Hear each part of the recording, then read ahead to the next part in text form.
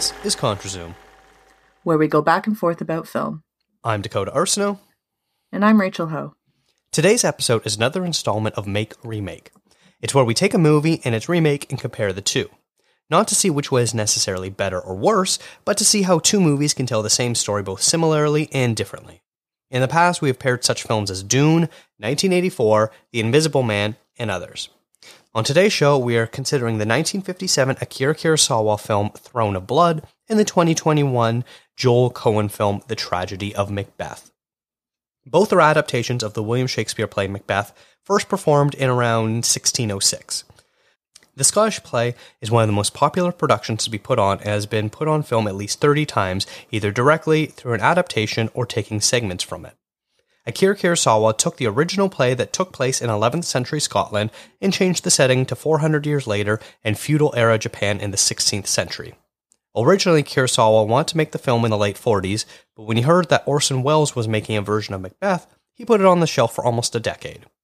The film was released by the production company Toho, best known for the original Godzilla franchise, and it ended up being the highest-grossing Toho film of 1957. The exteriors were shot on Mount Fuji to give the production a sense of vastness and to use the natural forests and fog. Kurosawa was heavily influenced by the Japanese theater style of No, with the actors using the style of movement synonymous with the style, along with incorporating the set design, costumes, and makeup of No. Joel Coen has been working with his brother Ethan since they were children. They made their debut film Blood Simple back in 1984 and have worked together ever since. The Tragedy of Macbeth marks the first time one of the brothers have worked separately. According to their longtime composer Carter Burwell, Ethan Coen at the moment doesn't want to make movies anymore and is instead focusing on other kinds of projects. This allowed Joel to work alone for the first time. He cast his wife and longtime collaborator Frances McDormand and Denzel Washington as the leads and filmed the entire movie on sound stages and in black and white. The adaptation is more or less a straightforward retelling of the story, albeit with a few unique spins on the story. The film was released by A24 in theaters and on Apple TV+. This will not be a part of our A24 retrospective, as Rachel and I are eventually going to come back to the film when we get to it in chronological order down the line, when it then will be a part of our A24 retrospective. For anyone that doesn't know the general story of Macbeth, it is about a general who, after defeating a traitor in war, comes across witches who tell Macbeth that he will receive a promotion and eventually become king. His companion Banquo is told that his son will become king after Macbeth's reign. Once things in the prophecy start to come true, Macbeth's wife, Lady Macbeth, starts encouraging her husband to put plans in motion to fulfill his destiny, eventually becoming king.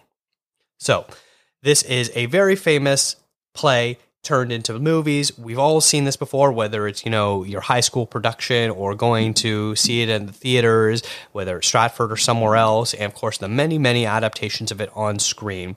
Originally, we were going to have friend of the show, Sebastian Hines, come on, as he would be a perfect guest for this. He's been an actor on Stratford. He has plenty of experience working with the Shakespearean text, and I thought he would be a good guest to have on for this. Unfortunately, the scheduling didn't line up, so he's not going to be here today, although we are going to steal probably a few of his ideas as he sent through some of that. But I have you today, Rachel, to talk about this, and I'm very excited. This was a movie, Tragedy of Macbeth, I've been looking for a long time, ever since they announced it, and I am already a big fan of Throne of Blood, but I'm curious, you had never seen Throne of Blood. How did these two movies work for you? Very well. Both of them. Like I really enjoy both of them. So I wasn't a huge Shakespeare person as in high school. I think that's when most people have their introduction to Shakespeare. I wasn't ever kind of overly enamored with it. I know some people really, really love the writing and the style and that. But Macbeth was the one play that really stuck with me, and it was the only one in high school I remember actually enjoying having to read and having to do whatever project it was in English class. So when Tragedy of Macbeth was announced, even before that, there was a version with Michael Fassbender and Marion Cotillard that was from, I want to say, 2015.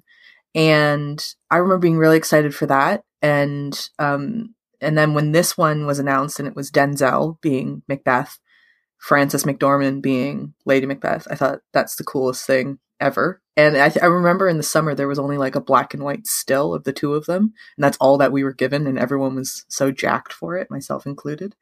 And then when you we were talking about what movie we were going to compare, because there's so many remakes, as you said, or not remakes, I shouldn't say, adaptations of it. And I was thinking, like, which one should we, or did you have in mind to do?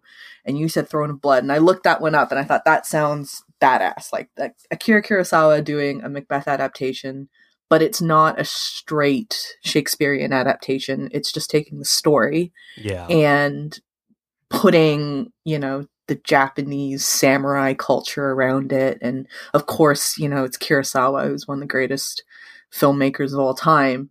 Like, it's such a awesome marriage to me. So when we were going to talk about comparing the two, I was really excited for it, because and then thankfully, after watching them, they're both amazing. So I love that. I like that. It's nice when they make remakes that we both like. Both movies are actually really good, because sometimes one of them's not usually that good. Like, let's be honest. I think the first episode I ever did with you was Rebecca. It was, and it was like the new one wasn't great, let's say. No. But obviously, like, it's nice that even a modern adaptation, 2021, it's still amazing. But that might also just be to the credit of Shakespeare, of such a timeless play and timeless story. Yeah, it's definitely one of those things where, because the text is so strong, it's kind of hard to screw it up unless you have a poorly cast actor. I don't know. I'm just going to throw a name out there. Maybe someone like Keanu Reeves playing a Shakespearean role. How dare you? Listen. Whoa. What are we doing here? I've heard his Hamlet in Winnipeg, Manitoba was very highly revered. Thank you very much. Wasn't he in, like, Much Ado About Nothing, though? Yes, he was, and that was really bad. There we go. That's what I'm talking about. that was quite bad. Co-starring, I believe, Denzel Washington, right? Yeah. The two of them were in it There we together. go. It all comes full circle. Yeah. But yeah, it's interesting. I look at these two movies, and obviously the plot of Macbeth, I read out the plot description. I think if you're listening to this episode, you probably know what Macbeth is. It's one of the most famous stories of all times. It would be like reciting what Romeo and Juliet is, or Hamlet is, or whatever. It's just one of those stories that, even if you're not intimately aware of it or haven't seen it, you kind of know the story of it, about a guy who sort of gets drunk on power because he hears this prophecy, and it's sort of the argument of free will versus predetermination, and how that sort of affects your actions. If you know what you're going to become in the future, are you going to work towards it, or are you just going to believe that the path that you're currently on will eventually get you into that place? So it's a very interesting story. And it's also really interesting looking at these two movies, how I had more notes about the differences, despite the fact that these stories are almost identical, where it gets to the point where you're sort of like micro-analyzing, being like, oh, there's these very subtle differences, and this is how they're very different. Obviously, the big difference is one is a samurai picture taking place in Japan, and the other one is a very literal stage adaptation filmed. They can't be any more different when you talk about it that way, but they still, they hit on the same notes in the truth of the story, and that comes from having such a great base of text. And I think one of the great things about Macbeth, and I mean, you could argue this is Shakespeare in general, is that if you want to look at the layers and it, like, kind of really dig deep into the text and into, kind of each, what are they called? Like, not parameters. Diameter? I don't know. Anyways. But if you want to really look and like really, really analyze it, you get a lot out of it. Like, it's incredibly enriching to do something like that. But then at the same time, if you just want to take it at face value, it's such a cool, like, action story as well. Yeah. And so I like stories that are like that you can enjoy it on kind of a very, very superficial level. And then if you choose to kind of keep going and dig deeper into the characters, into the motivations, into the conversations, you get so much more out of it. And to me, that's like a sign of just really good storytelling. Like, you don't necessarily need to sit there and be in deep thought all the time, which some movies can be accused of doing, like kind of overthinking it a little bit. Or others are just kind of mindless popcorn entertainment. Both have their place, but when you can marry the two together, I think that's like you've just created something quite magical, and it's rare, obviously, to do something like that. By the pricking of my thumbs, something wicked this way comes.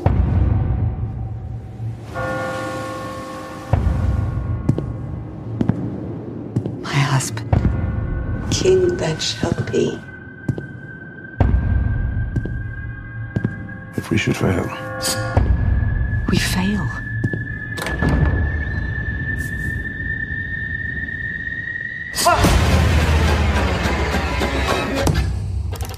Didst thou not hear noise? So I say we get started.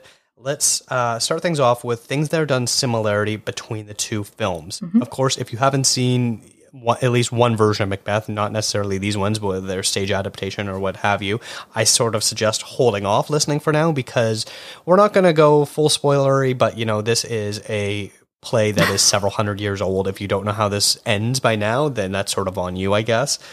But yeah, let's start with some similarities. I think the obvious one is that both films were shot in black and white. The first color film made in Japan was actually Carmen Comes Home, which was released in 1951, 6 years before Throne of Blood. While black and white was still the norm, it was definitely a stylistic choice to make it in monochrome. Much like today, where it is a special occasion to see a film in black and white, Joel Coen made the choice to shoot the tragedy of Macbeth in that palette. How did both of these films being explicitly in black and white, not being in color, work for you? And do you think that sort of added anything to it? Because when I think of the Michael Fassbender version, it's so brightly colored and it's so unique in that sense, where that would be a very big stylistic difference. How do the two similarities of them both being black and white work for you? I like it. Like, I think I'm a big sucker for anything that's done in black and white. And so, especially if it's shot purposely in black and white, like a bit of a pet peeve of mine is when filmmakers make a film in color and then they transfer it to black and white later. Because I feel like that's kind of cheating. Because when you're shooting a movie in black and white, you can use obviously it's a lot of shadows and light. Like, that's kind of the whole point of shooting in black and white, really. And I think Joel Coen does such a cool job of it in making sure, like the cinematography in Tragedy of Macbeth, it was nominated for an Academy Award. It's gorgeous because of the way he plays with the shadows and he plays with the light. And then in Akira Kurosawa's version, his is obviously done in film. So it's a similarity, but there's also like a kind of a slight difference between the two as well, where Joel Coen shot purposely in digital because it's much colder when you shoot digitally. And then Akira Kurosawa did it in film, obviously, because that's what the time was. But it actually made me think a bit about a movie I just watched recently called Odds Against Tomorrow, which is a Harry Belafonte movie. Belafonte. I don't know why I just made it really sounds fancy there. But Robert Wise shot that one in black and white as well. And that was done in 1959. And one of the reasons he decided to shoot, it was the last movie he did in black and white in that aspect ratio. And the reason he did it was because he wanted to get like kind of a real gritty, raw realism to it. And that reminds me a bit of, or it makes me think anyways, of what Akira Kurosawa was kind of going for, of getting it really looking quite gritty. Because there's something about the grain of black and white that is just different that you don't get with color. And I think when you're talking about a character like Macbeth being so grisly, like I always think of Macbeth just being so grisly and very like worn out from life and from war and all that kind of stuff. And so when you use black and white to emphasize that character trait of Macbeth, I think it works really, really nicely. Yeah, I agree with your sort of comment about films that later turn their stock into black and white despite being shot in color. Like I know just recently Nightmare Alley was released a second time in black and white. And I know Parasite famously was also released in black and white. And that's not something I'm really a fan of. I have no real interest in seeing. I'm sure it looks great and it's beautiful, but there's something very specific about going into a filming process, knowing it's in black and white and having to adjust your lighting, the colors that you choose for your set design and your costumes and all that sort of stuff really needs to be thought out and prepared ahead of time. You know, I love Nightmare Alley. It looks so good. And like that color has some very rich yellows and reds and things like that, where I'm sure it looks good in black and white, but the fact that you're removing that, I think that's a bit of a, I don't want to call it a failure, but it sort of defeats the entire purpose. Whereas Tragedy of Macbeth, they went in knowing it's going to be black and white, and so it was shot accordingly. It was shot like a German expressionist film. Everything has very hard angles, harsh lighting, things like that, where if that was shot in color and then they tweaked it afterwards, it would look so different. It would be so blown out. The color scheme, the palette would not work. And I think the costume design works with the black and white because it almost looks like everyone is actually wearing gray clothing in that movie, which is so interesting.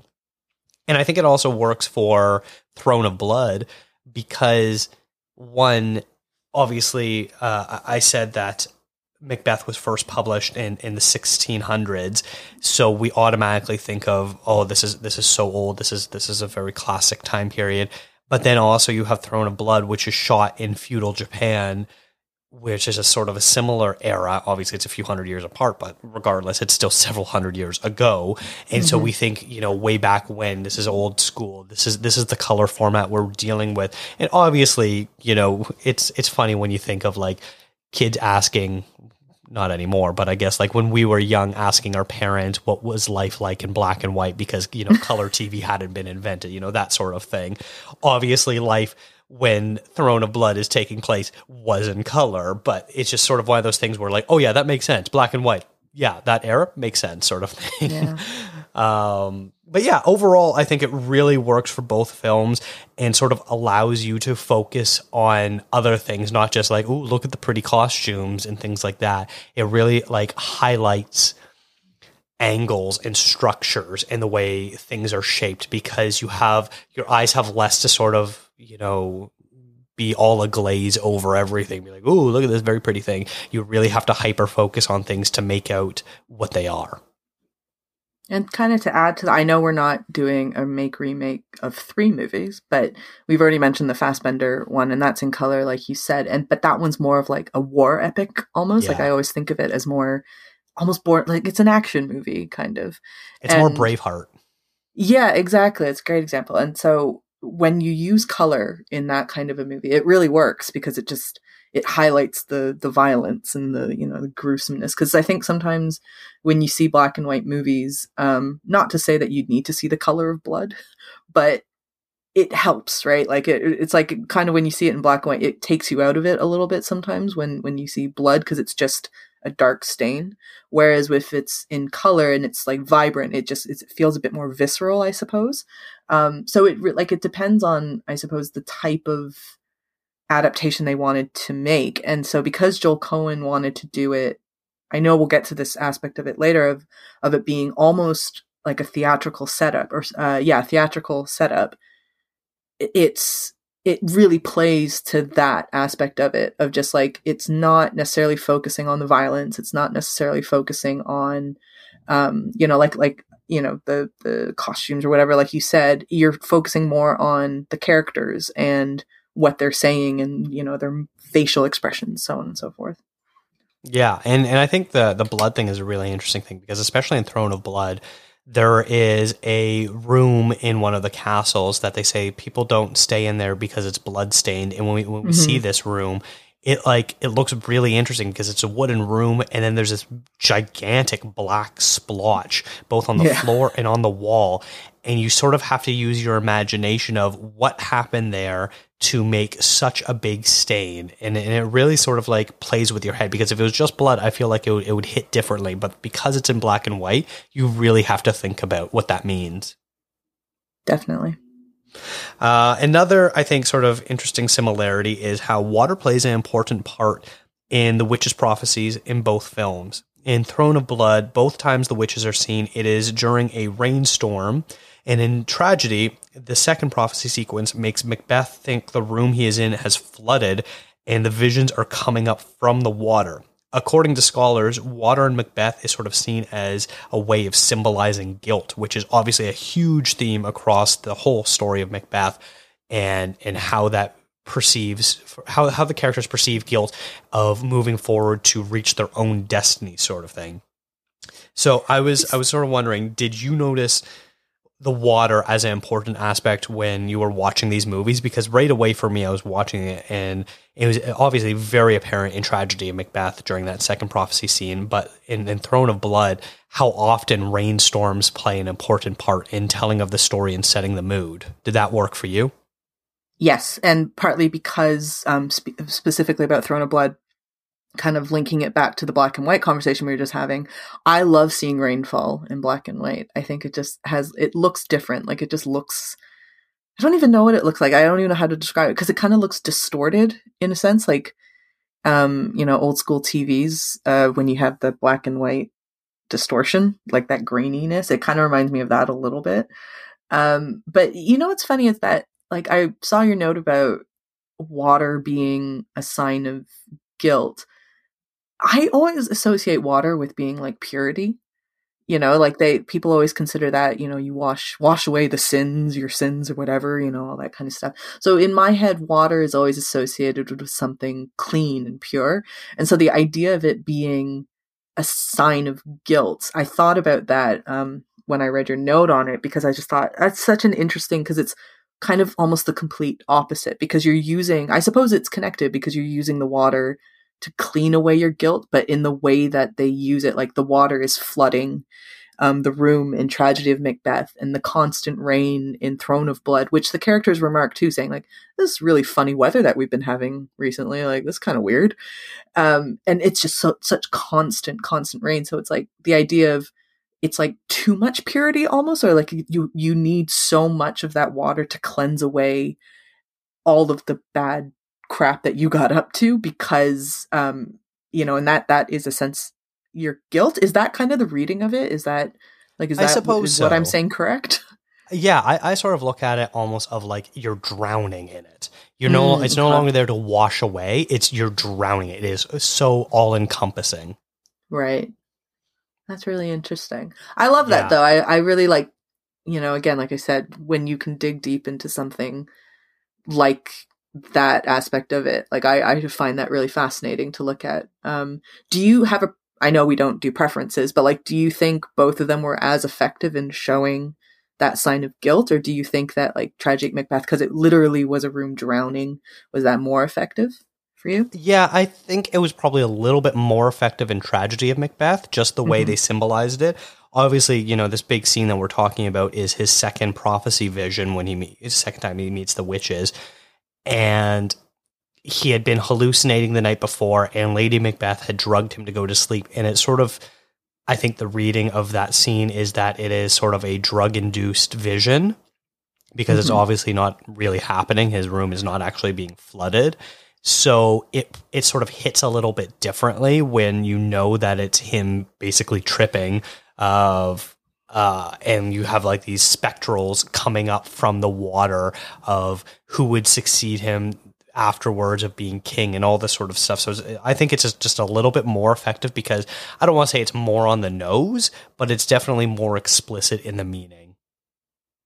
Yeah, and I suppose it makes, like you said, more on the nose, but it makes it just kind of, it punctuates that specific scene, whereas in Throne of Blood, it's just not constantly raining, but like it happens throughout the movie versus just one time. There's like a big rainfall. Like I think it happens, I want to say two or three times, I think, in the movie, that there's just like massive amounts of rain coming down. Yeah. Yeah. I think it's at the beginning, and then, about halfway, I guess closer to the end, it happens. Yeah. But elements really play a big part in Throne of Blood, which is something we're going to kind of talk about in the next half when the decision to shoot that on a mountain comes into play.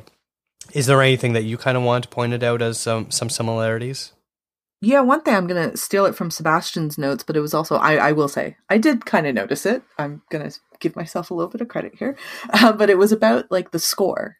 The score and just the sound maybe that's a bit more accurate thing to say, in both of these movies are so pronounced and almost necessary in the movie, I think. Like in Tragedy of Macbeth, there's a lot of, I really like the sound design in Tragedy of Macbeth. I think that because the palace or the castle is meant to be very echoey, And so it has that sound, that kind of reverberation off of like the cold walls, the steely walls.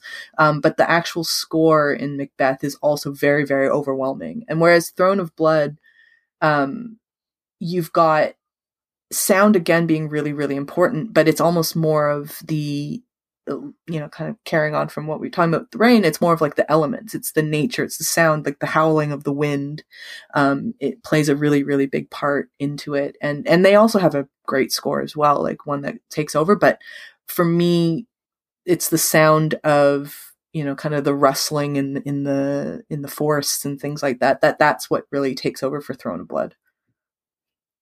Yeah, that I agree too. I think that the sound design is so excellent in both of them for very different reasons. Like you were talking about there, Throne of Blood, it seems so magical at times, especially the scenes with the witch where it has this real otherworldliness to it, where the sounds that you're hearing don't sound like they're actually emanating from the source they come from. And that has to do also with the fact that clearly whatever voice manipulation they're doing to the witch, because it's played by an older woman, but her voice kind of sounds very masculine and has this real foreboding, basically vocoderness to it, which obviously was not a thing back then. So they did some sort of manipulation to her voice to be able to create that effect. And then you like you were talking about the rustling and the crinkling and all that sort of stuff in the background of the forest just didn't quite sound natural, and it really kind of messes with your head a bit. And then of course on the flip side of Tragedy of Macbeth is Cohen really does a great job of marrying the theatrical with the film.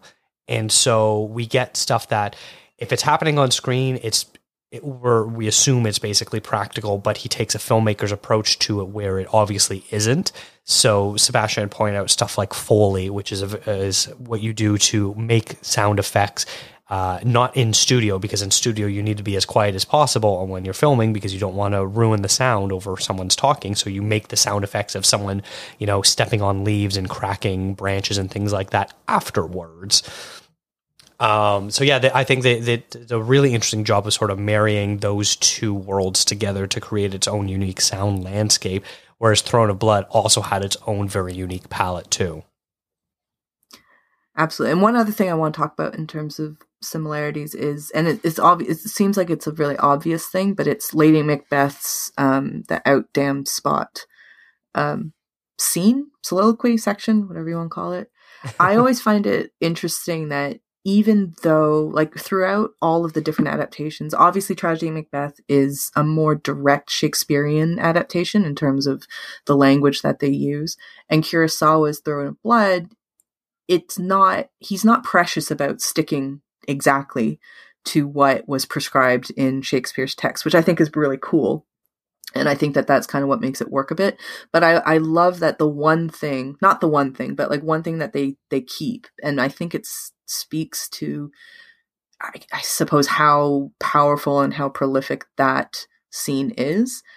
They always keep that. Like, no matter what kind of adaptation there is, you have that one specific scene for Lady Macbeth, and it's the same movements, with the hand and all that kind of stuff. And I know for me, as being somebody who's quite a bit of a novice when it comes to Shakespeare, that's always been, when I think of Shakespeare, that's the scene that I think of the most. That's the thing that I associate with Shakespeare almost the most, because not only is it a scene that's given to a woman, like quite a powerful scene and lines given to a woman, but it's really, I don't want to say it's mental because that sounds really inappropriate, but like, it's really all encompassing powerful. Like, it's really crazy the way, and it gives whatever actress is taking on Lady Macbeth, that's kind of their moment. That's the thing that they focus on the most.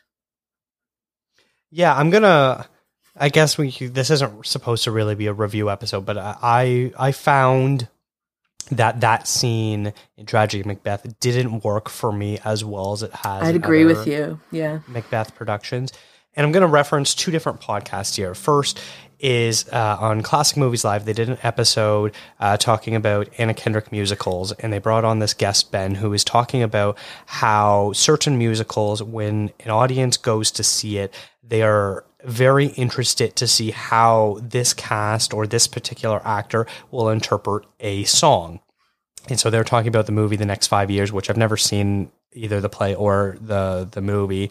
And they're talking about how there's this, really key song, and audiences are always interested to see how will the actress perform this song and make it her own and sort of bring it to life. And that's something that we sort of also get with Shakespeare. So, the very famous Out, Out, Damn Spot, or if you're going to see Hamlet, you really want to see To Be or Not to Be and how that's going to be played out, and, certain aspects of Romeo and Juliet. And whatever Shakespeare play, there's usually at least one moment where you're like, how is the director and the actors going to stage this? And then the other thing I want to reference is Film Spotting. On their review of it, they obviously love this movie because it's a fantastic film, but they sort of brought up the fact that if you had never seen Macbeth before, and this was your first time, and you don't know the story at all, you haven't seen the play, you haven't read it, you haven't seen other movie versions of it, whatever, and this is the first time you watch it, you would be sort of caught off guard by that scene because it sort of happens a little too quickly, and there isn't a lot of meaning behind it. Obviously, as people who have read it or seen it before, you go in understanding a bit more of the backstory and understanding that you can't fit everything into a movie unless you want to make, a 4-hour movie sort of thing.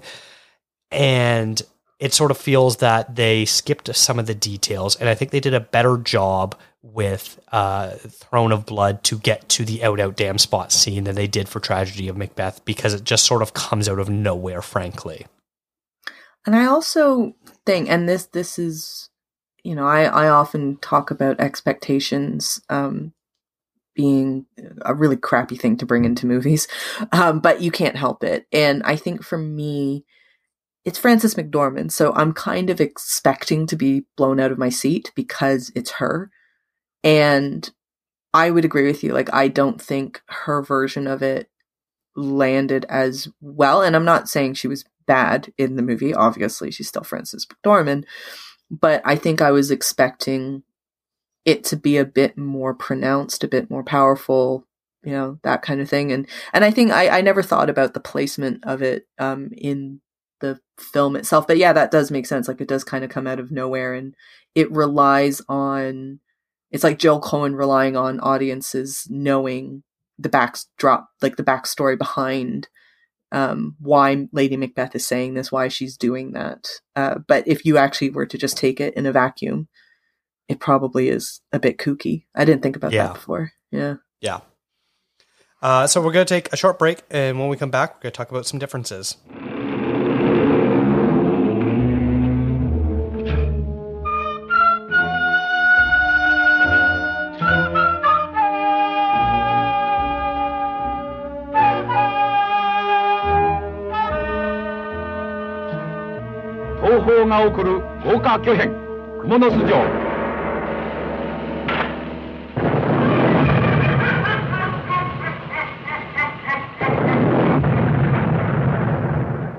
All right, so now we're going to look at the differences between these two movies, which, despite both plays following very closely to the original text, there were some very important differences to make. In fact, we probably won't even have time to really delve into all of them, but I think it's so fascinating how you can take a play of so well-renowned and so well-known and do such drastic different things. And I think that's probably why people always come back to Shakespeare, is you can basically take any of his plays and adapt it to modern times, to the past, to the future, whatever, and you can find common ground of understanding what the context is. And maybe that's why he's considered one of the greatest writers ever. And that's, a nice trick that he's able to do with his work. But yeah, let's talk about some differences. I think the first one we sort of, teased a little bit before was the use of locations are very different. Kurosawa shot the film on an actual mountain to get the play to have a very epic feel to it, while Cohen shot all of it on a soundstage, giving the feel of a heightened theatrical performance, leading to very different looks. What was your take on the ways that these two movies looked? They feel quite fitting. Like they kind of make sense. Like, I don't know why Tragedy of Macbeth, if they had shot that on location in Scotland, like in, I don't know, some Glaswegian ancient castle, I don't feel like it would have hit as much, because even though it's in black and white, like I had said before, they shot it in digital, so it does still look kind of modern, even though it's old school. Like it still has that look to it. So the fact it's that very clean, yeah. Yeah, so the fact that, you know, the set is also clean. The set is also kind of like you know, modern art, like something that you'd see at like the Tate Modern in London or something like that, like art that I don't really understand. It makes sense to me. Like it just is really fitting. Whereas when Kurosawa is like, he's making it a historical period drama, very clearly it's meant to be historical. And so when you go into, you know, up on Mount Fuji and that's where you're shooting it, it creates a more realistic tone to the film, which makes sense because he wants to be historically accurate for the time period that his script is being set in. So it really works for me the way that that they had done, like the bit of the diversion there. And I knew some people who kind of complained about that about the tragedy of Macbeth, saying, why does it look like that? Like there's nobody there. It doesn't look like a castle. Like I think maybe they were expecting it to be a bit more realistic, I suppose. But and I think that's a bit of a shame to kind of go into it thinking that it's going to be one way, and then even though within the first 5-10 minutes, like it's clear that that's not the kind of movie it's going to be. I think if you can kind of just settle into it and then just let it be what Joel Coen intended it to be, I think that there's a lot to take from it. So I think it works very well for like the vision that both of the directors had.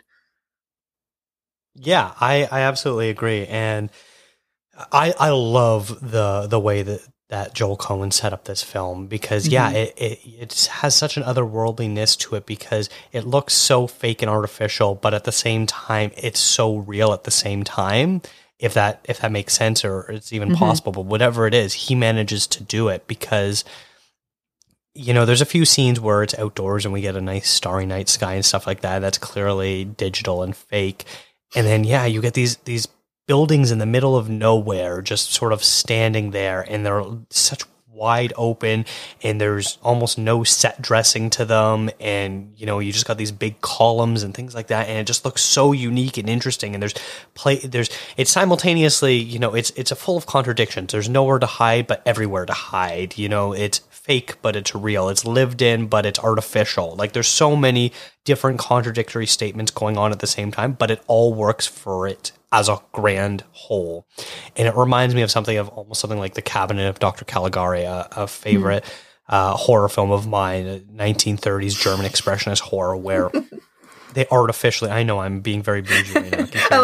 I like your favorite horror movie is a German expressionist movie from the 1930s. It is very good though. I'll say it's a very good movie. So, but you know, that movie is famous for creating, you know, these really jagged sets and light shadows painted on the sets that are unnatural. And obviously this movie isn't like that, but there's elements to it where it sort of has that unnaturalness to it that sort of makes a viewer uneasy about what is real and what isn't real. And, you know, on the flip side, obviously with Throne of Blood, using the real locations, it adds so much to it. You know, I'm a big fan of Kurosawa's movie Seven Samurai, and you know, the use of the rain and the dirt and the mud and the water and all that stuff just like adds so much grime and realness to it, where it feels so lived in, and you can almost like smell the movie. And Throne of Blood has a very similar aspect to it as well, where, you know, they're galloping through the woods and it's muddy and it's gross and it looks like their armor weighs a ton. And then at the end with like the arrows coming in, like Kurosawa is an absolute insane person to allow Toshiro Mifune, who plays the lead character, to be shot at by real archers. Just baffles my mind. You know, this is 1950 safety standards, I guess, in Japan. Yeah, where he would allow his leading man, his number one box office star, to be shot at by real archers, and it works. Like, goddamn, does it work? But absolute sheer insanity that Kurosawa and Mifune did this. It's absolutely like that scene is incredible. Like I was watching it, I just thought this is insane. Like it's just and it's relentless too. Like it just keeps going and keeps going and keeps going. It's one of those things where you're just like, oh, he's not really acting. That's real. Yeah. One thing I wanted to pick up on that you were talking about was, you know, how kind of fake it looks and how disengaged, or not disengaging, but what's the word am I looking for? Like jarring it can be to your brain because, and I think part of it too is like we always have this discussion about practical effects in movies today and how we want everything to look so real. Like, you know, that's one of the reasons people like Denis and Chris Nolan movies, because their special effects are quite real and they use CGI to touch it up. Whereas when things are CGI, it just looks a little bit fake, and it's, you know, unless it's very, very good CGI. So I love that the idea that that's the era of film that we live in right now when it comes to especially action movies and science fiction, is we're looking for realness. Like we're looking for reality in our films, but Joel Coen goes completely the other way. And I like when, you know, an artist does that. Like everybody's going one way and he just says, no, I'm going to go completely against the grain and make something that maybe in the 30s was more common and something like that. But today it's just so discombobulating for your brain to see something like that, because we're just so, you know, conditioned at this point to see realistic depictions of characters and stories. Yeah, absolutely. Yeah. It's so funny that the realness of it looks fake to us. Yeah. But it works because it's a beautiful set, and it really sort of feels like if you ever go to the theater, and sometimes they'll have like special event screenings of, you know, Stratford productions or Royal British Theatre productions of these classic plays, and it's just so elaborate, and you know how hard people work to build these sets and to make these costumes and to do the, you know, the props and all that sort of stuff, how much time and energy goes into making it look as realistic as possible that you can for a stage. And that's the sort of feeling that Joel Coen goes for. Obviously, you would need a stage a mile long to be able to actually watch this in a real theater, but you look at it and you're like, I can see these stages, this castle, this house, I can see this on a stage. If I went to Stratford, I could probably see something similar to this. And that's what's so interesting and unique to it. And the cool thing is, you know, a lot of people give stage movie adaptations of stage productions. They give it a bit of flack for being like, it looks too much like a stage production. You know, like they're saying, I heard people talk about like, what was that movie like? Ma Rainey's Black Bottom. So we were like, it's too stagey. I think you might have actually been one of those people. I felt that way, yeah. So it, like, I think the cool thing of what Joel Coen does in this one is, yes, it's very stagey, it's very theatrical in that sense, but he does things with the camera that wouldn't have been possible on a stage. Like I'm thinking specifically of the shot of like the three witches overhead on the beams. It's like you could have that on a stage. Obviously, you can have that production, but you won't get that angle. And you won't get that kind of the isolation of just us being able to see only that. And that for me, that's like one of my favorite shots in the whole thing. And I think that that's what is part of the brilliance of what Coen did, because yes, it's stagey and it's theatrical, but it's still incredibly cinematic what he did. Yeah. I absolutely agree. It's a weird thing. I also think of maybe something from earlier this year, The Humans, where that's also a adaptation of a play where it felt way too stagey for me. And it's that weird balance of you want a play that's been adapted to look unique and be its own thing, but also you want elements of why it was so successful in the first place. And for some reason, stuff like Ma Rainey's Black Bombs and stuff like The Humans just really don't work for me, because it almost seems like they're trying too hard to be both at the same time without really leaning into one or the other. Whereas Tragic Macbeth really leans into, this is a stage production that we're sort of filming, but I am able to do my own flair, but this is a stage production regardless. I mean that's just all credit to Joel Cohen, right? Like not everybody is. Yeah.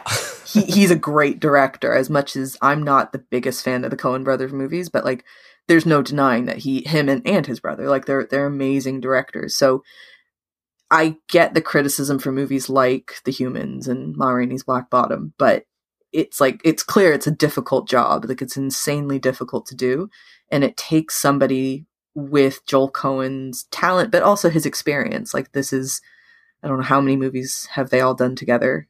Like has he directed even with his brother? And like that's what comes of it, you know, to do something a bit later on in your career as big as this, which you could also say for Francis and for Denzel actually too. So.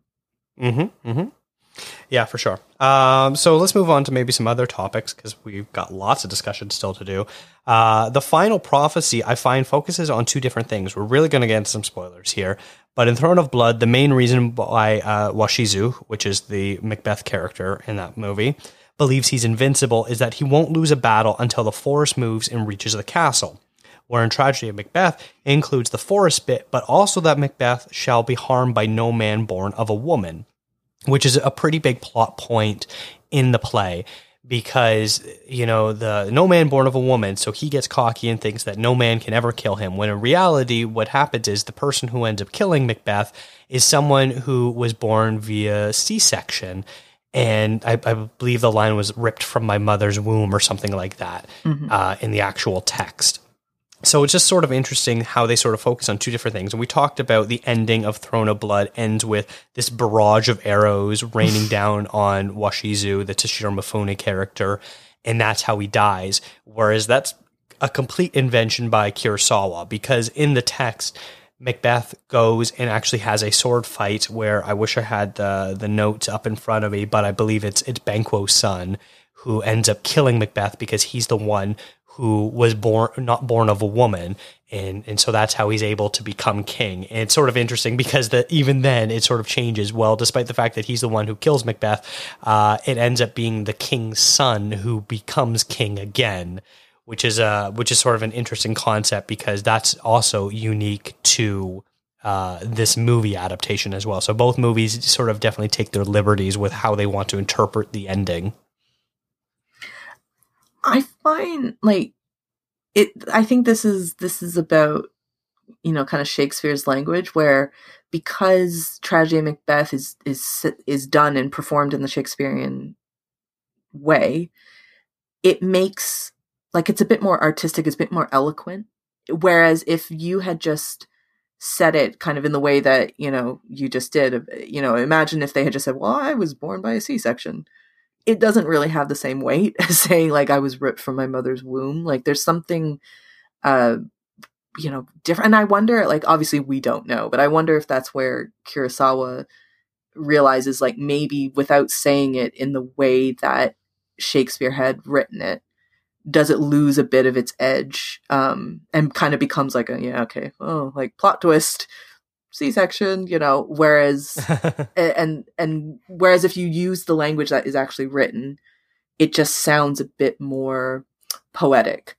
Do you know what I mean? Like I wonder if that's why Kurosawa, because I mean, like I said, he doesn't stick exactly to Shakespeare's story. He does change things around, which I think is interesting. And this is probably one of the bigger points of what he changed. But I wonder if that had anything to do with it. Like, because if he knew you're losing something by not using Shakespeare's language. Yeah, I agree. And it sort of allows Kurosawa to sort of be like, this is a loose adaptation of the story, because the fact that he doesn't have to use the original language and he can change it around a bit, it works for him. I think also the fact that it's not in English, and I don't think you could probably do a 1-to-1 translation from English to Japanese to keep the iambic pentameter of the exact cadence and tone that it has. It's almost easier to be like, look, we're just lifting the story and then I'm adding my own things in order to make this film work. Yeah, and that's how successful adaptations work, right? Like not being overly prescriptive about your source material and kind of just creating your own thing. Not every director is able to do something like that, or do it successfully, I should say. And again, like similar to how we were just praising Joel Coen, I mean, all of the praise to Akira Kurosawa as well, because it's not an easy thing to say, I'm going to take the story of Macbeth and adapt it to Japanese culture and the Japanese language. But I'm going to do it a bit in my own way because it won't work. It will lose a lot of the impact that it had in English by doing it in Japanese. That's really interesting to me, like changing it from different languages. Another thing I want to kind of talk about is the use of not being able to have a child is sort of a central theme in the original play, as the Macbeths don't have an heir. So after Macbeth died, a different family would rule, assuming that Macbeth isn't beheaded and someone takes over the country sort of thing. In this idea of you produce an heir and they become the king after you, and your family rules forever in perpetuity.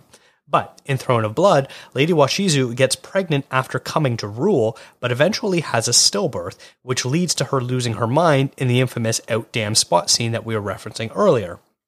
When the casting of Denzel Washington and Frances McDormand were announced, who are 67 and 64 respectively, it sort of came with a note that these characters were unable to conceive a child, and at this age are now too old to create an heir. Unfortunately, the film ended up cutting out that plot entirely, but I think it could still be read as a viewer, because you can look at it as, maybe they didn't want to have a child when they were younger, or they didn't believe they had the means to do so, and then suddenly now that they're royalty and they have a place to live in this nice castle and everything is taken care of for them, it would make more sense for them to try to have an heir in order to keep these things in their family. But obviously you look at people in their 60s, and you understand, more specifically a woman in her 60s cannot get pregnant at that age anymore, and so she can't have a child. So it's sort of, I would have really loved it if this movie sort of touched on that aspect a bit more, and I think it would have made more sense, much like how in Throne of Blood, the stillbirth causes Lady Washizu to sort of lose her mind and lead to the out-damn spot thing because it was such a traumatic event. I think something would have been interesting where they tried to do that in Tragedy of Macbeth. Maybe it was some sort of, immaculate conception or something like that. I don't know how that would work out, or some sort of witch's prophecy where they're able to incorporate that. It just would have been a lot more interesting to look at it, because this idea of casting older actors I thought was a fascinating idea, and they didn't really do anything with that. So it's interesting you say that, because I think it goes back to kind of one of the first points that I was talking about, where Macbeth is an interesting play because you can either just look at it kind of more superficially, or then, like, if you choose to dive into it, like in the way that you're talking about, you can get a little bit more out of it. Because that point, like you said, I agree with you. I was very, very interested when I heard they're casting two older people in their in the two main roles, because for me it lends a bit of desperation, almost. Like, you're right, they don't talk about why it is that they didn't have a kid up until then. Like, was it because Lady Macbeth was unable to have children, or I shouldn't just put it on her, the two of them were unable to make a child together? Was it a choice that they made, that they said they didn't want to have kids for whatever reason? But the way I read, unable to have kids, the way I read it is it's like it added to the desperation that they had in the end, where they're really faced with the idea now of, look, we're not having an heir here. Like, this is not happening for the two of us, because it's, regardless of what our fertility issues were when we were younger, like, we are at a stage in our lives where that's not happening. And so this is the way that we're going to be remembered. This is the last ditch attempt that we have to make a name for ourselves, because we don't have a legacy to leave behind to do something with our name. It's either us or nothing at this point.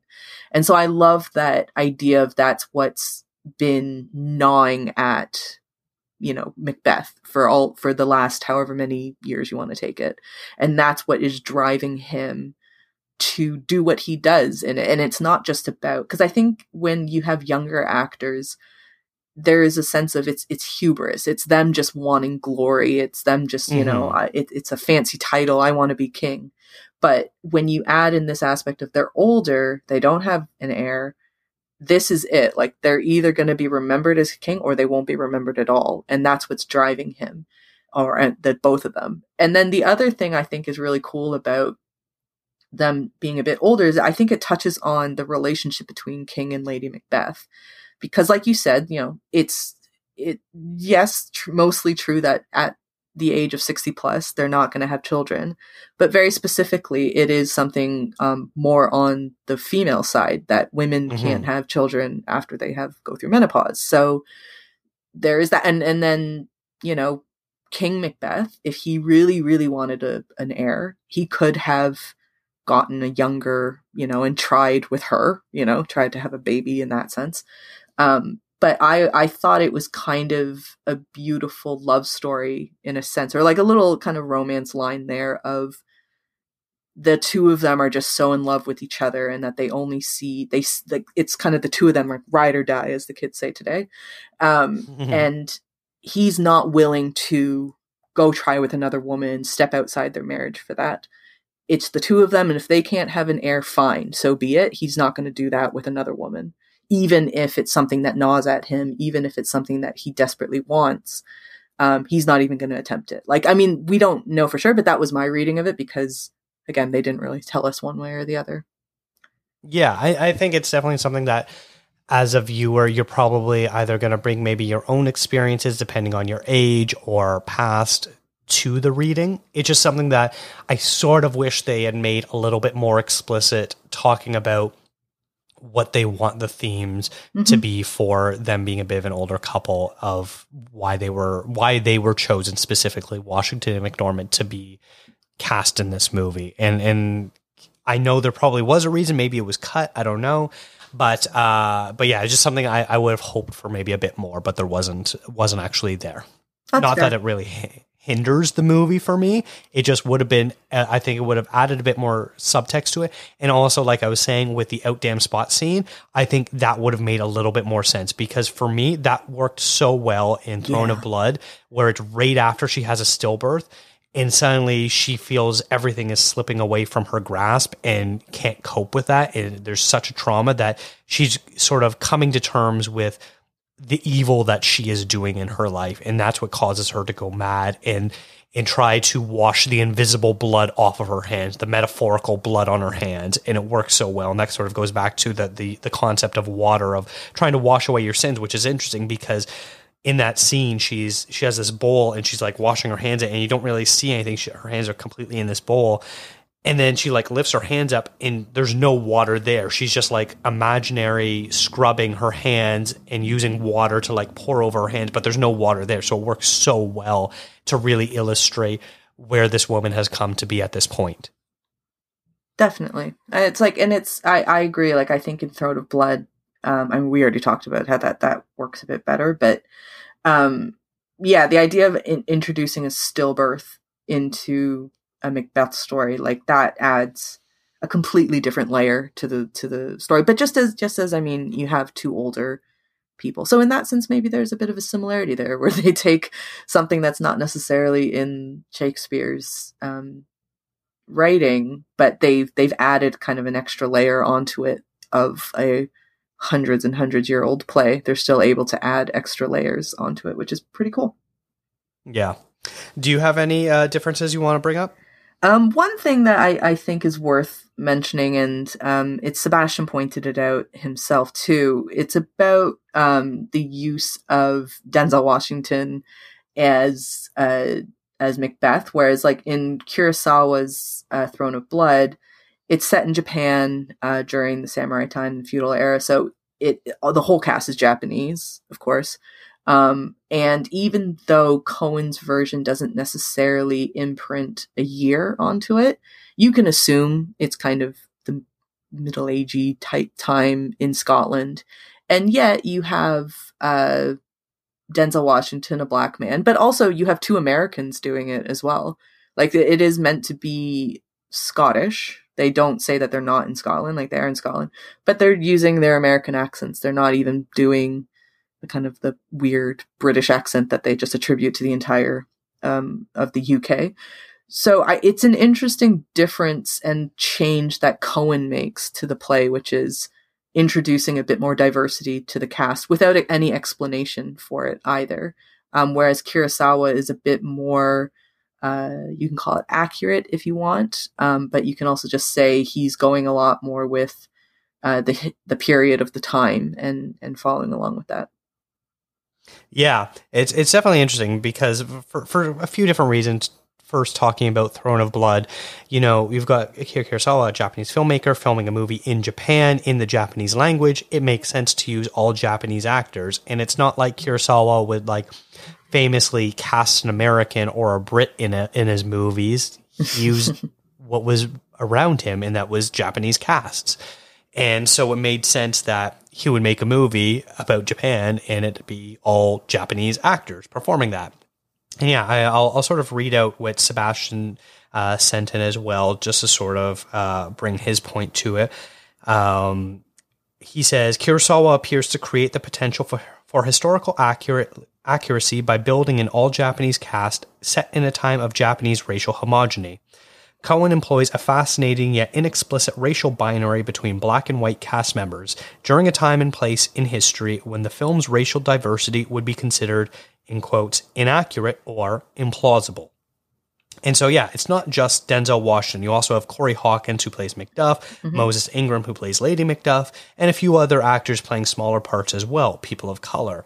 And we get this really interesting mix where you have an interracial couple as a lead, if Denzel and Francis, and then you also have other people of color in different parts, for the most part, playing black families with black children and things like that. So we get a nice, interesting mix. And it sort of feels like we're at the time now, if you were to go to the Globe or to Stratford to see a show, or Shaw Festival, also in Ontario, where you were to see one of these classics, they really are doing their best to do race-blind casting. And that's the sense of,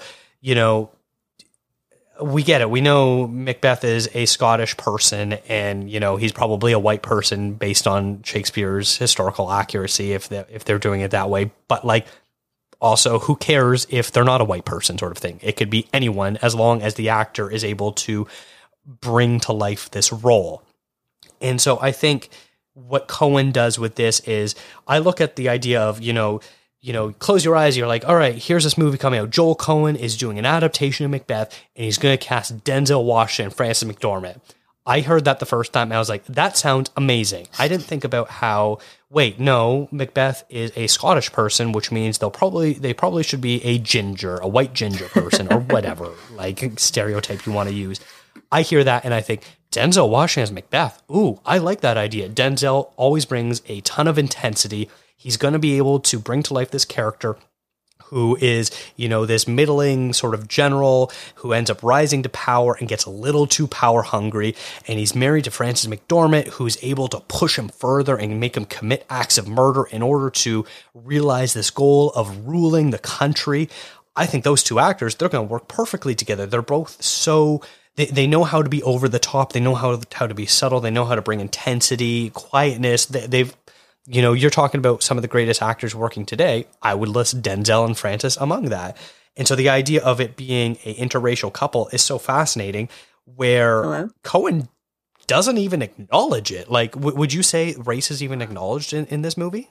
Yeah, I completely agree with that. I think it's interesting using Denzel because it almost would have been incredibly unjust and unfair as an audience member to never get a Denzel Washington Macbeth just because he's black. Like, he's one of the greatest actors of all time, I would say, and certainly one of the most celebrated actors of the current era, and a perfect Macbeth. Like, I think it obviously shows in his performance that he's fantastic. So I agree. Like, I like that they don't ever mention anything about race because, I mean, if you go to the theater and you see different plays and musicals and things like that, Broadway and the West End and all those places, they were kind of ahead of the curve when it comes to, blind casting, if you will. They just put people in who, were good and who were talented and they fit the part regardless of what they look like. And it's for some reason in movies is where people have a bigger issue with it. It seems like people are more willing to point it out that, hey, look at this. Like, that's kind of weird. Like, why is Denzel a black man playing Macbeth? But truly, like, you know, that's what would have been the case on the stage. Like, you would have had people not necessarily Scottish, definitely not Scottish, and not necessarily white performing it. But for some reason, when we talk about movies, it's a real sticking point for people. But I just think, you know, what a tragedy life would have been if we hadn't seen Denzel as Macbeth, and the only reason we wouldn't have gotten this performance is because he's black. Like, that's ridiculous. And he's tremendous at it. Like, he's, for my mind, like, that's one of my favorite interpretations of Macbeth that I've ever seen. And one of my favorite Denzel performances as well. I know it's a bit recent, so maybe there's some recency bias going on, but I think it's phenomenal that Joel Cohen decided to go this way and just take the best people. But it's also great that he cast other black cast members as well, not just Denzel alone and just a bunch of white people around Denzel. Like, that would have looked really weird. So I think, you know, when you put Macduff is black as well, his family is black, it makes it not as jarring, I suppose. But I've definitely heard comments from people being like, why is Macbeth black? And I'm just like, why not? You know, like, that's kind of their response is, why not? And but I thank God that Joel Cohen decided to go this way, because I think we're all better for seeing Denzel as Macbeth, because he is tremendous in this, and he would get my vote in the Academy Awards. Just saying. Mm-hmm. Yeah, I definitely think if your reaction to the concept of Denzel Washington has been cast to play Macbeth, if your reaction is basically anything other than, wow, I bet he'll be really good in that, and instead your reaction is something along the lines of, but wait, Denzel is black, why is he playing Macbeth? I think you have some bigger issues that you need to deal with your racism, probably. Probably. Oh, just a little bit, just a smidge of it. Yeah. One of the things I really want to have Sebastian on to talk about is Sebastian, you know, is a good friend of mine. He's also half Jamaican, half German, and he has played numerous Shakespearean plays in Stratford, including the last thing he worked on was he was in The Tempest, and he did a great job in that. And I'm so happy that that the people who cast plays at Stratford weren't worrying about, you know, quote unquote racial authenticity in order to portray these, and instead working to just get the best actors they could, which Sebastian is someone that absolutely is. And I saw him play in The Tempest, and he absolutely crushed it. So I was so happy about that. But yeah, it's sort of interesting. You know, we're talking about his concept of inaccurate or implausible for the time period that Macbeth would take place in. And it's one of those things where it's like, obviously, you know, black people were in Scotland and they were across the United Kingdom, but, you know, there wasn't a black Scottish king. So that's where the sort of inaccurateness would probably come up if some people decide that they need to be racial purists or whatever nonsense term that they would have. When in reality, it's a friggin' story. It's like anytime people get mad when, you know, a character is gender reversed cast or race reversed cast or things like that, where it's just like, who cares? Like, you know, just enjoy whatever the production is. And there's probably a reason that makes it more interesting that they're changing it up in the first place. Like, people need to chill, especially when it's made up characters to begin with. And I would also say in Macbeth, I mean, there's 3 witches. So, what are we? Right? We're talking about realism here. So, like, let's be real now. Like, it's not. Like, I think if we can accept that witches are in this world, I think Macbeth can be black as well. Mm-hmm. And like, I'm so sad that we're not doing a full-on review, because I just want to praise Catherine Hunter so good in Tragedy Macbeth for playing the witches, which might be one of the finest supporting roles of the past year. She was so damn good in that part of being so unique with her body movement and her voices and all that sort of stuff. And I just loved it. It's so the screening I went to, there was a Q&A with Frances McDormand and Joel Cohen afterwards. And they were talking about Catherine Hunter, and they were saying, like, American audiences, like this side of the pond, most people don't know who she is unless you're really into theater, like, especially if you go to England a lot, like London a lot, to do theater. But like, she's been a incredibly renowned stage actress in the West End in London for a very long time. And so it's like, we're just catching up with her kind of thing. And this is our introduction to her, is like from mass audiences, is the introduction to her. But yeah, I completely agree. She's amazing. She's fantastic. Mm-hmm. Yeah, for sure. Like, and that's sort of like the Coen thing again, that they are so good at casting their supporting roles where they're so memorable. And, you know, you talk about Catherine Hunter as the witches, or Alex Hassel, who played Ross, or Harry Melling as Malcolm, Brendan Gleeson as Duncan, all this sort of stuff where you get these really great actors who are only in a couple scenes, but every time they're on screen, they just absolutely own their presence. I would love a movie between Brendan Gleeson and Denzel Washington. Wouldn't that be cool? Like a buddy cop movie, maybe, or something like that. I would totally be down for that. A sequel to In Bruges? Yes. With oh my God. Farrell and Denzel? That'd be amazing. Yeah, if only. All right. Do you have any other differences you want to talk about? No, I think that we covered the good gamut here. And I think that, you know, I would say I'm not an expert on Shakespeare. I don't think that you would consider yourself one either. I feel like we covered this one pretty well, if I may say so myself. Yeah, it was a really fun one, and it was a sort of episode where ever since this was announced, I've been kind of dreaming of doing this as a remake, because I thought it would make really good fodder for a show and have a really good discussion. So I'm really happy we were able to do it. I'm sorry, Sebastian, if you're listening to this, that you weren't able to come on. I hope we did it justice for you. And maybe when we get around to the A24 retrospective of this movie in like 3 or 4 years, we'll have you on for that, and you can correct us for all of our mistakes that we may have made. I was gonna say, he's probably listening just to be like, God, they missed the point completely, didn't they? Taking all the notes. He's going to send me a very long essay. So I apologize in advance. Well, Rachel, where can listeners find more of your work and you? You can go to rachelkh.com. My socials are _RachelKH.